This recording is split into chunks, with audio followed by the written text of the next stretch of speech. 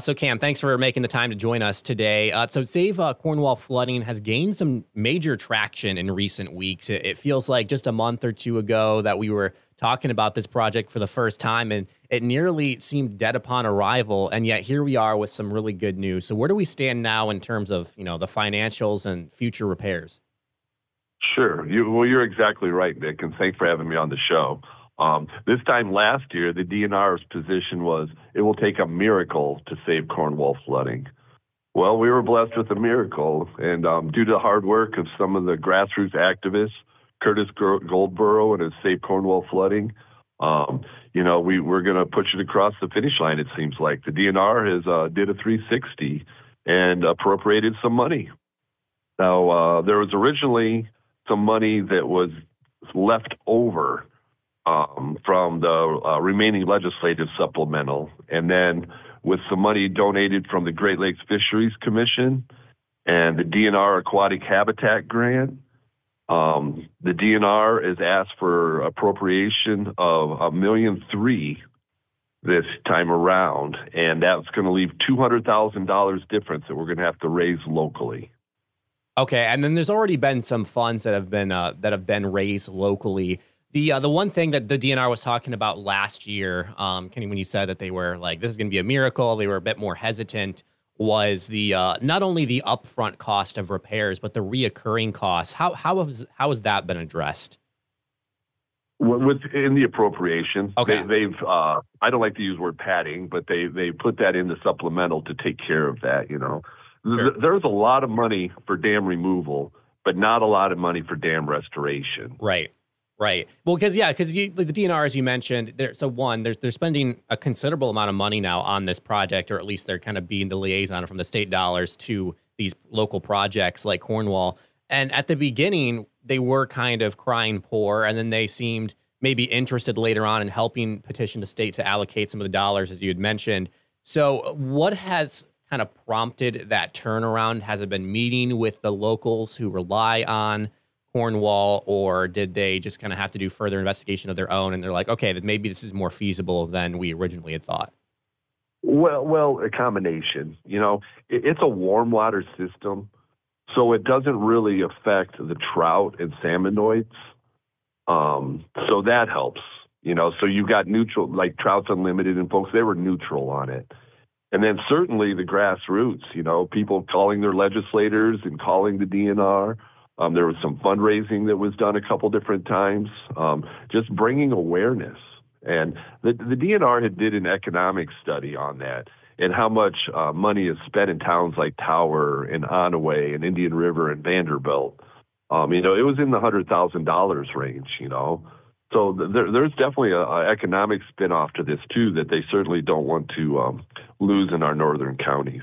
Well, of course, because the not economic, the recreational side of things. I mean, there's so few state dollars that go to Northeast Michigan as it is, and they have this one beloved thing in their community, and they were about to see that ripped away from them. So I feel like that definitely had something to play into it as well. DNR realizes like, oh my gosh, this is like, one of the few things that we've been able to support in Northeast Michigan. Because like you said, this is a big moneymaker. We were actually talking before the show, just some money that down in southern Michigan is kind of chump change. Up here, just, there's not a whole lot of, wiggle room for, because we rely so heavily on tourism, there's not a lot of wiggle room Absolutely. for lost revenue.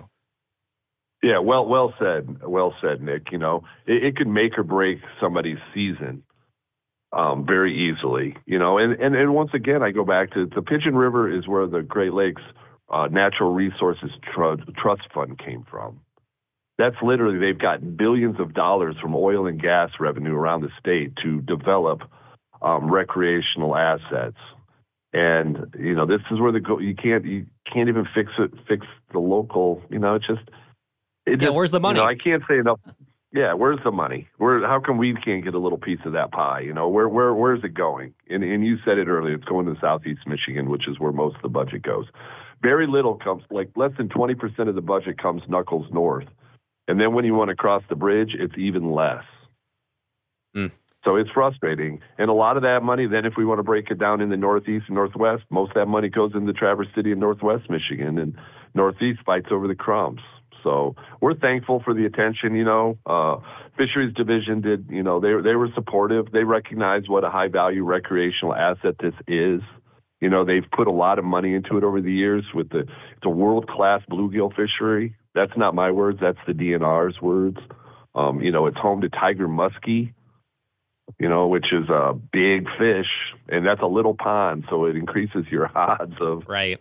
Of catching one of these monster fish, and literally it's just, you can't use the word pristine, but it's as good as it gets. And it's the largest undeveloped tract of forest in the Lower Peninsula. It's amazing. And I don't think we can say enough about the people behind the Save Cornwall Flooding movement, as you mentioned, and the people who donated.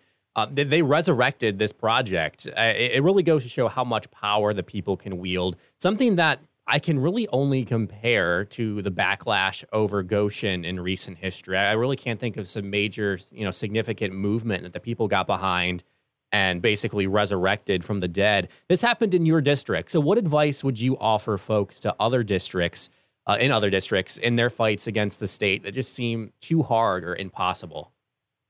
Well, social media is an effective tool. So many of us are getting our information off of that. And to Save Our Cornwall folks were very effective, and be polite. This doesn't have to be an angry process. Everything was done courteous. There was no harsh words, everything was done respectfully. We have a right to petition the government for our grievances. So just continue to call the DNR, call your legislators, get the word out, tell your neighbors to tell their neighbors. And, eventually the word gets around. I believe the DNR has like 200 dams. So more communities are going to see more of this. Yeah. Well, and then also if it's a dam related issue, the squeaky wheel gets the grease. And so you can kind of get lost in the sauce there, kind of lost in the abyss of so many projects that they have to maintain. So you really have to make your voices heard. But this is a great example of just that happening. And you've done an awful lot with this project as well. I know wasn't what you were expecting to talk about, but you and your office did a lot in order to get the raise the noise on this specific project. What other capacity did you serve? Were you just kind of the liaison between the people and the DNR, or were you also involved at not with just the DNR at the state level, but with also the state government and other kind of avenues?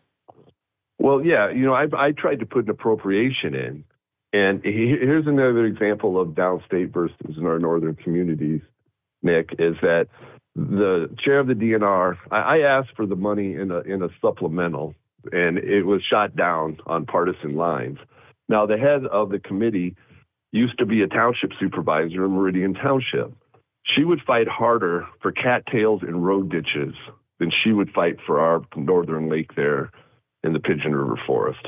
So I found that frustrating. I really did. So a lot of what I did was bring awareness, and I did craft some legislation to try and bring some money through the appropriations process. But the Save Our Cornwall people, those are the people who got it done. I can't take any credit for that. So, I represented what they wanted done. That's my job, is to be a representative, is to represent. And you could obviously see that there was a groundswell of support for this project. What has yet to be done? You mentioned about $200,000 needs more to be fundraised, and then scheduling the actual repairs. I'm sure that's kind of something that's further down the road, but is there any information on any of that? Yeah, absolutely. I mentioned there's still $200,000 to be done. There is a GoFundMe page on the HuronPines.com website, HuronPines.com. And then I would ask your listeners to go there and donate whatever they feel they can afford. It's actually interesting because I had just seen a very small snippet of that. And I guess I just ask you now that since you're here, Huron Pines, a kind of a nature conservancy, if you will, land management. That's nice to see that they were on board on this as well. What was their perspective? What were they bringing to the table during this kind of project here? Well, their fiduciary responsibilities. They had some extra money and they have their expertise. And to be honest with you, Nick, there's not a dam Huron Pines has seen that they didn't want to take out. because they're all about the ecology of the river. And it's questionable sometimes, dams heat water up, which isn't always good for fish habitat. So, but as I mentioned earlier, this is a warm water system. It's not a cold water system. So Huron Pines recognize, to their credit, recognize the recreational value of the flooding, and, there's camping, there's kayaking, there's hiking, there's certainly swimming and fishing and, horseback riding. And you can see elk come down and drink out of the water there. I mean, it's just beautiful, Nick. Yeah, it's nice to see. Beautiful. It's nice to see everyone come together for sure. On this one It was. project. It was a bunch of strange bedfellows, to be honest with you. I'm kind of a right-wing conservative politician, and there's the Huron Pines folks are probably center-left on a lot of their political issues, but we can all agree that the environment should not be, natural resources should not be a partisan issue. We all enjoy the outdoors up north, Nick. So another story, ironically, a little similar. When we last spoke, you had to run off to a meeting just afterwards, and that was about I think it's 13 hydroelectric dams that Consumers Energy was debating to sell, and since then, they have decided to put on the market. Any information on that and what kind of impacts that could have on the Au River and the communities around it? Yeah, absolutely. They are for sale. That is one of the options. There's to keep them as is and reapply. They would need some money. It's just, the thing is that they don't generate a lot of electricity, Nick. 2 megawatts is what the Alcona Dam kicks out a day. For instance, I think I might have mentioned to you last time we spoke about a biomass plant in Lincoln that was recently is closing. That was 18 megawatts a day. So they're not really making a lot of money for consumers right now, and they're expensive to maintain. And everybody is worried about what happened in Midland, so they're worried about liabilities. So, right. Well, I wish I had better news. Things are going to change. How we control that change. I'd like to be part of that process. We need a voice for the people. Right. And so I guess my secondary question to that was, so their options were to try to come up with funding to keep the dams as is and keep them in their portfolio, or to sell them. Was tearing them down one of the alternatives as well that would have had, more detrimental impacts to local communities? Yeah. But that would have cost a lot of money, Absolutely. Would it not have? Absolutely. Removal of the dam and then restoration of the river is definitely on the table for some of these. Okay. And so they haven't decided yet fully. They're like, we're going to put these on the market, and then if no one buys them, we are going to take a serious look at removal. Because I feel like some people are like, oh, they're going to sell them. They're going to still be there. It's just going to be under new management, but we'll still be able to, still have, the recreation around it. But it's still on the table that potentially, if these do not sell, they could be demolished. Yes, that's correct. They generate electricity, so they're under the auspices of the Federal Energy Regulatory Commission, which they call FERC. They're all about 10 years out on permitting. So, this isn't going to be done tomorrow, but the process is a long process, and it needs to be thought out and handled efficiently. Right. This might be. Go ahead. Sorry. Go ahead. I'm sorry. No, go ahead. I was going to go to the next question, but if you have more to say, I'm more than happy to. No, go ahead, Nick. I apologize. I talk over you. My mind works, especially in the morning. It's the caffeine kicking in. Oh, yeah. I get you. Well, because this is just, this might be a simple no because there's been a lack of sessions, but has there been anything happening down in Lansing? Because or was it like we last discussed, just the waiting game, waiting for the 54-54 tie to be broken? Yeah, more of the same, Nick. We passed one piece of legislation this year that was a road naming for a firefighter who was killed in the line of duty down in Monroe County. So just one piece of legislation. I guess it's only been 1 month and 6 days, but still, we saw the flurry of legislation that was passed as soon as the Democrats took office last year. And it just seems so obviously partisan. And I don't understand how there's not more of a public outcry of, hey, do your jobs. We elected you to do this, do your jobs. Republican leadership has put forward some bills that we would cooperate on, and the Democrats don't seem to want to do that. So the gridlock is on the Democratic side. We certainly want to cooperate, but we're not going to compromise, Nick. Yeah. So one of those bills, I think, that's is where we're at. The education bill. Was that not one of them that was proposed recently that you guys are willing to compromise on? Because, my gosh, our state's education system, it's just been downhill every year, no matter how much money we put into it. Have you, were you a part of that discussion with I think it's the My Brighter Future plan for the education?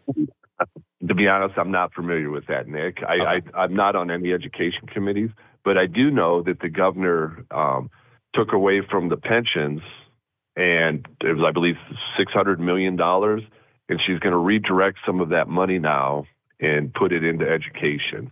Where, I don't have the specifics on yet. More will be revealed.